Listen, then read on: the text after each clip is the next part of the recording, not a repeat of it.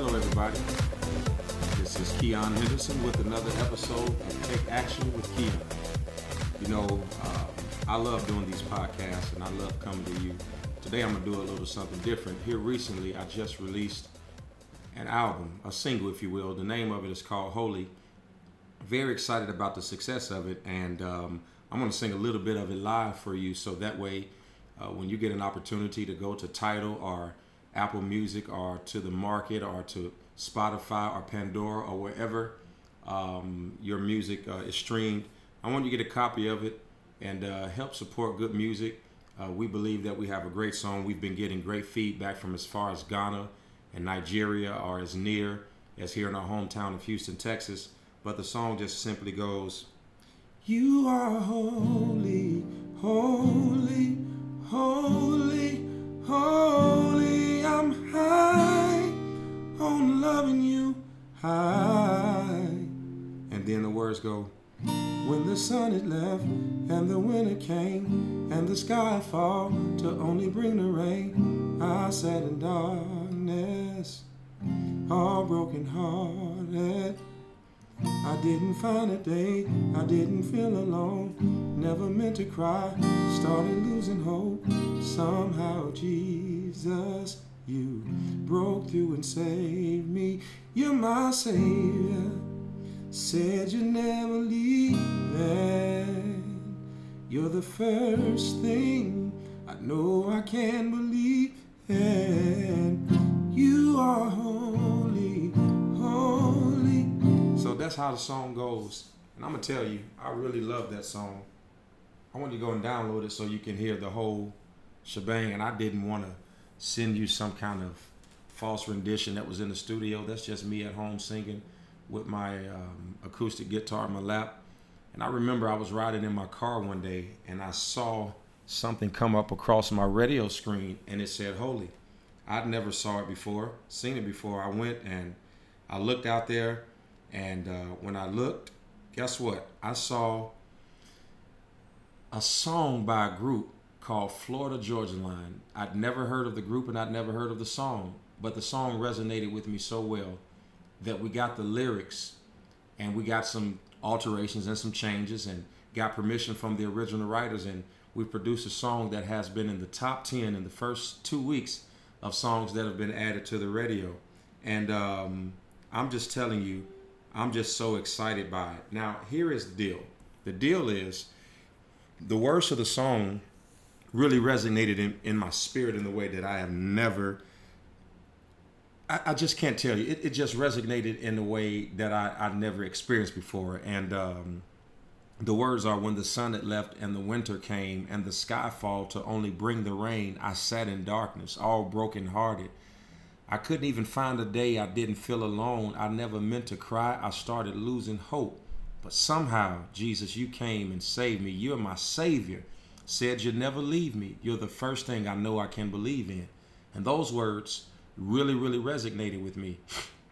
And then when you get over to the second verse, it's even more compelling. And the second verse is what really, really, really just got into my spirit. And I had to record the song. It just wouldn't let me go. And, you know, the second verse gets to a part where it talks about dealing with demons that were killing my freedom, and that how God had given me all my life and had given me all of him, and had me singing hallelujah. And there's a verse in the song that says, "I don't need these stars because you shine for me.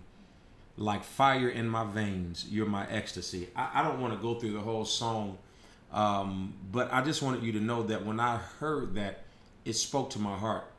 It spoke to me at an intellectual level. And it's really the guide, if you will, of what I'm going to be talking to you about today. I think there are a few areas that people are struggling in today that keeps them from getting in touch with themselves. And I believe is at the emotional intelligence level. And I think it's about self-knowledge, managing your emotions, and understanding other people. I think all of those things are important.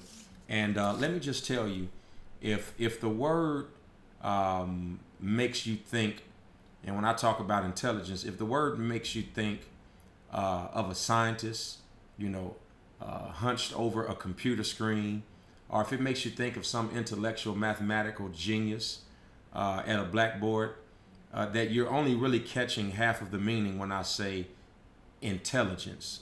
As Dr. David Walton said, he said emotional intelligence is the ability to control your emotions and to grasp the influence of how others feel about you.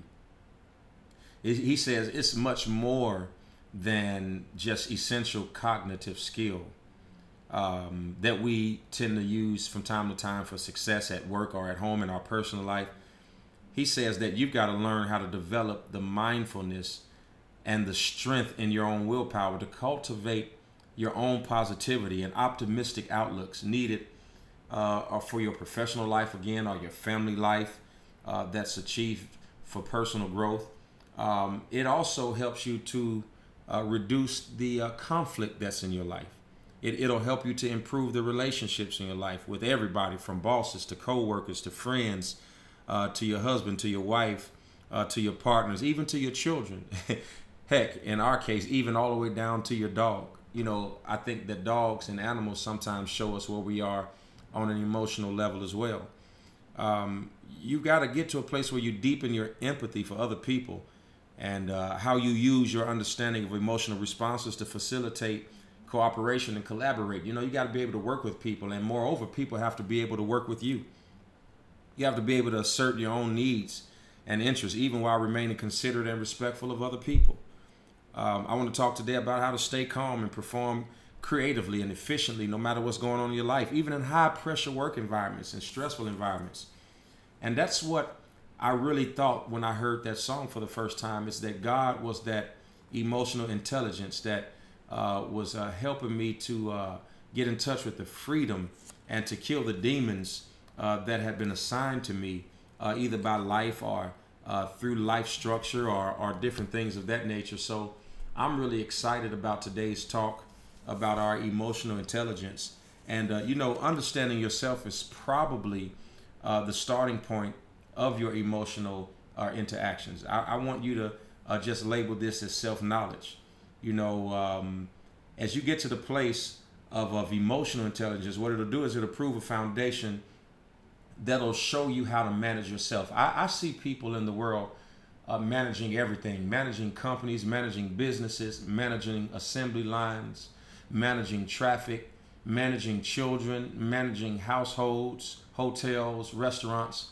But I don't see the same level in the earth of people who've learned to manage themselves. And I'll be the first one to say that there are moments in my life where frustration and anxiety will get me to the place where I'm not the best manager of my own emotions. One of the things that often gets me is I try to make sure that I treat everybody right. I'm not saying that I'm 100% at it, but I do my best. And one of the things that bothers me is when you do people right and they don't do you right. And sometimes that bothers me emotionally. I can't tell you I'm getting a lot better at it, but I don't know if I want to be totally healed from it, because you never want to be so calloused that people's opinions of you, especially those in whom you love and trust, are of no consequence. And so I think that when someone mentions self-awareness, I think that the first thing that we might want to think about is how our behavior affects other people and what other people think about us. I say to my constituents and employees that if you want to find out who you are, you need to ask somebody who knows you. I think that people who know you can say more to you about you than you can see about yourself. Now, seeing yourself as others see you is something that you'll want to do. And I'm not saying that you have to see yourself the way that everybody sees you, because everybody doesn't have the authority nor the power, nor should they, to influence how you see yourself. But people who you've negotiated with, people who you communicate with, people who you are on staff with, people who you share political views with, people who you have lived with, those people have some insight inside of you. And I think that you should go about doing that. One of the things I like to do is get 10 questions on a sheet of paper and ask people what they think about me as it relates to those 10 important things. And getting feedback on your emotional, intellectual level is something that you might want to consider. Something that you can try now if you really wanted to is to think of a person you know and the situations in which you met them. And just think, what are they like? And write a short description of that person. Then another thing you could do is look at the description you have written. And how many different factors had you written about that person? And what are the key perspectives that help you to form your opinion about that person? And then I want you to flip that on yourself, because self-awareness is more important than understanding other people. Really, at the genesis of it, might I say, quite frankly, that self-awareness is about understanding ourselves and knowing what pushes our buttons and why. And it is important that we know what pushes our buttons and why, and not just what pushes other people's buttons and why. When you look at other people, what do you observe? Okay, what aspects shape your perception of them? Because you know that old saying, first impressions are what? That's it. First impressions are everything. You know, first impressions are important because they really influence the way we interpret other people's behaviors, and it helps us to base our initial contact and our initial perception of people, their physical appearance, their dress, their friendliness, their manners, their accent, the way they smell, the way they look, how tall are they, how short are they, how expensive is their watch, just all kinds of things. You know, if you've seen somebody recently who just lost weight, that tells you something about what they've done since the last time you've seen them.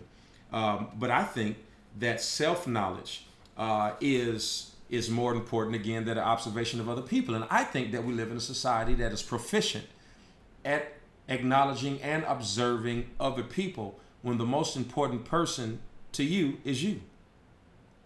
You know, so it'd be great to think of others as congruent with our own personalities. You know, I do understand that sometimes we can look in a person and see ourselves, but you have to look at other people as free agents, determining who they are, and then you have to look at yourself and determine who you want to be. You know, I often say that emotional intelligence can help you do things that perhaps your talent, watch this, your talent might not be able to achieve. You know, if you and another person are going for the same path, the same job, and you're going to be a manager, or they're going for being a manager, and they have the IQ, but you have the EQ. Okay, what do I mean? They have the intellectual quotient, but you have the emotional quotient. It may be in that particular essence that you may have the hand up, because it may be a high stress job. You know, everything is becoming high stress because of computers and the veracity and the quickness and speed of life, that now more so than your intellectual abilities, you have to also have emotional abilities. Let me ask you a question. Have you ever driven to work and when you arrive, you couldn't even remember how you got there? Or have you ever spent a morning serving a customer and have difficulty later recalling what happened? You know why? As I believe that most of us, and this is me included, we're in this together, we're really on autopilot. We're on automatic pilot, reducing our consciousness, disengaged with, watch this, what we are and who we are. Have you ever been in a place thinking about being in another place? Have you ever been in the midst of a conversation thinking about something else, or perhaps in an argument, not listening to what the person is saying, but just waiting for them to be quiet long enough so you can respond? Being on autopilot reduces our consciousness, guys, and it keeps us from being engaged. And being on autopilot as it relates to our emotional intelligence keeps us from really digging down into ourselves and finding out who we are. So you don't want to be in front of a driver on automatic pilot. You don't want to be in front of a potential client on automatic pilot. You don't want to be in the presence of somebody who the universe and God has sent to help you to get to the next level, but you're on autopilot.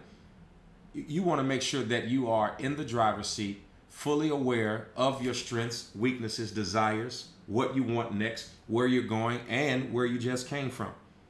Being in a mindless state, what one author says, being in a mindless state of automatic pilot opens you up to problems. And when you're on automatic pilot, believe me, you take on the thoughts, the patterns, the assumptions, and the characteristics of what other people place on you. You are the driver of your own destiny.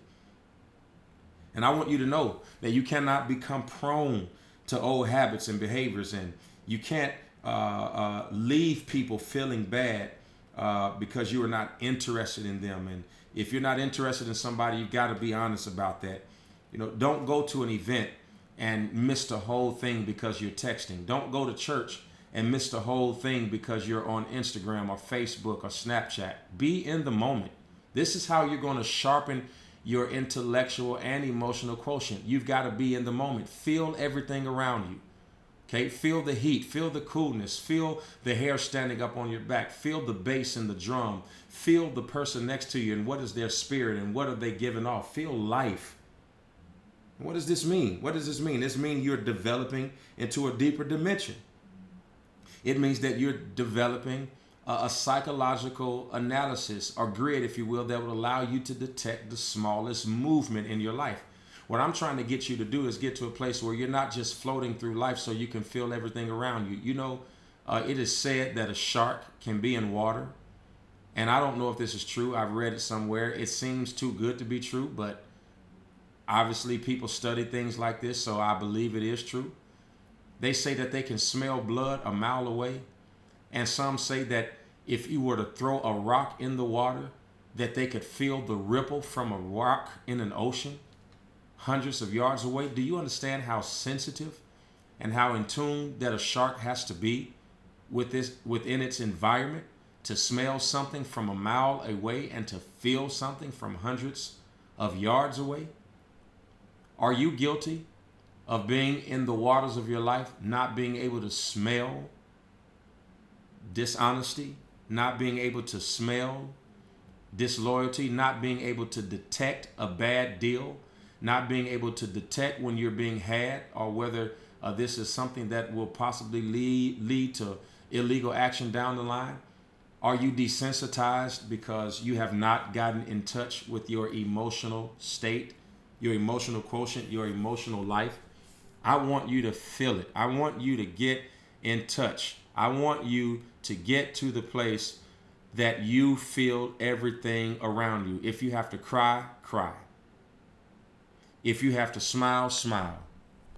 But you've got to get in touch with that part of you that God gave you, because self-awareness is about understanding you and knowing what pushes your buttons and why. Knowing what pushes your buttons and why. Not just what pushes your buttons, but why does coffee wake you up in the morning? And why is it that every time you get to a certain point in the day, you reach for sugar? Yeah, I had to be quiet on that because that used to be, well, maybe still kind of, sort of, a little bit, kind of, sort of my problem. Why is it that you're depressed when you're at home alone, but when somebody's there, you can stay all day long? See, our past and our self-image, they play a huge part in how we choose to interpret our own behavior. Most importantly, it also determines the way we act and the effect that we have on other people. So let me ask you another question. What extra skills do you need to deal with people in a mind full of self-awareness? I want you to try reflecting on your own experience, because I want you to really be mindful. There's a scripture that says, let this mind that is in you also be in Christ Jesus. See, mindfulness means paying attention on purpose to what is happening in the present moment.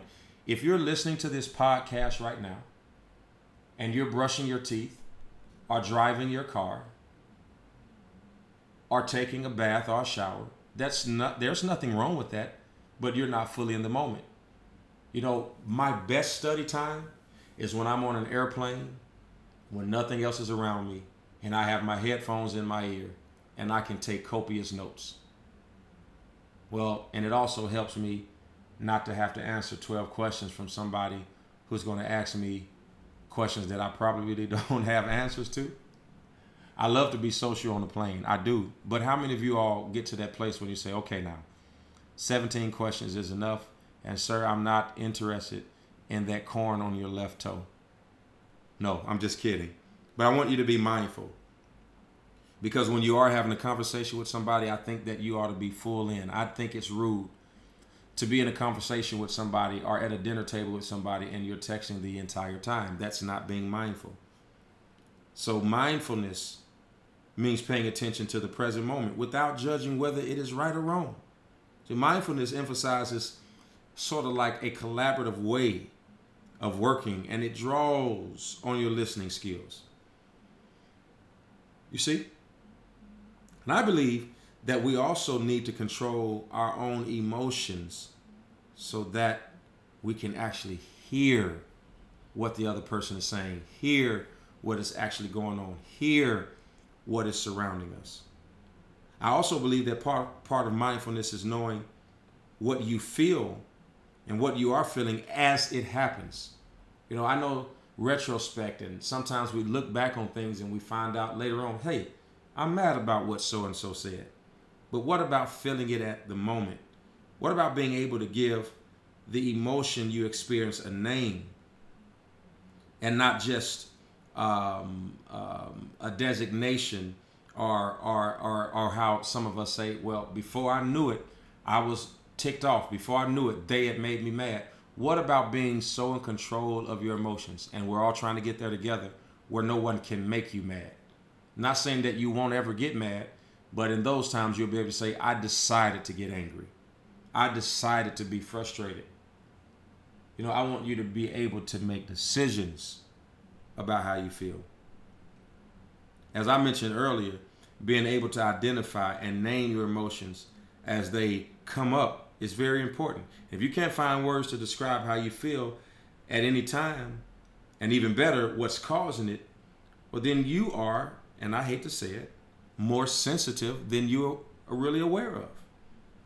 That's why you got to be able to name your emotions, so when you name them, you desensitize them, and you know when they're coming, and you can feel them when they're coming. And I'm telling you, if you do this, it'll provide you with the options to do many things. You'll be able to decide that you don't want to feel bad. You may decide that your feelings are about things in your past rather than the situation at hand, or you may be able to begin to think more tangibly what it is that others have done to make you feel this way, or maybe you can begin to think about other people's feelings too. See, when we think about our own feelings, we can often gauge how strongly we feel by the words that we choose. And is anybody going to be honest? We don't always choose the right words.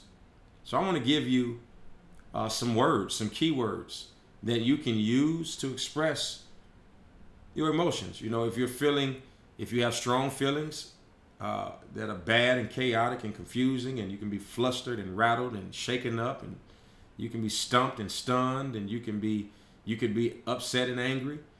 And then you can kind of have medium feelings like puzzled, frustrated, mixed up. You can be troubled. And then slight feelings, you could be distracted or uncertain or uncomfortable or undecided or unsure. But I just want you to be able to get to the place where you can name them so that they can stop naming you. I want you to start tuning in to how you're feeling. There are many things that are going on in the world right now, politically and economically, and terrorism and school shootings, and we've got to decide how we feel about this. We're surrounded by so much stimuli, in our immediate environment. You know, we're inundated with news and alerts on our phone from social media, that we've become desensitized to anything. You know, there have been times that I've driven, and I have to be honest, I try not to do this anymore, where I've been texting and didn't even realize that I had driven a mile or so without consistently looking up. Pay attention to the world around you. I think this is a topic that I'm going to come back to you again and talk about, because being in touch with our emotional health, self-knowledge, managing our emotions, and understanding others is a big part of life. I'm going to break it here, and then we're going to come back and have part 2 of our emotional intelligence. I'll see you next week. Friends and colleagues, it's time to take action and subscribe to this podcast. Follow Keion Henderson on social media at Pastor Keion. Visit the website daily for lifestyle, leadership, and learning at KeionHenderson.com. Until next time, keep leading, keep learning, and keep doing life.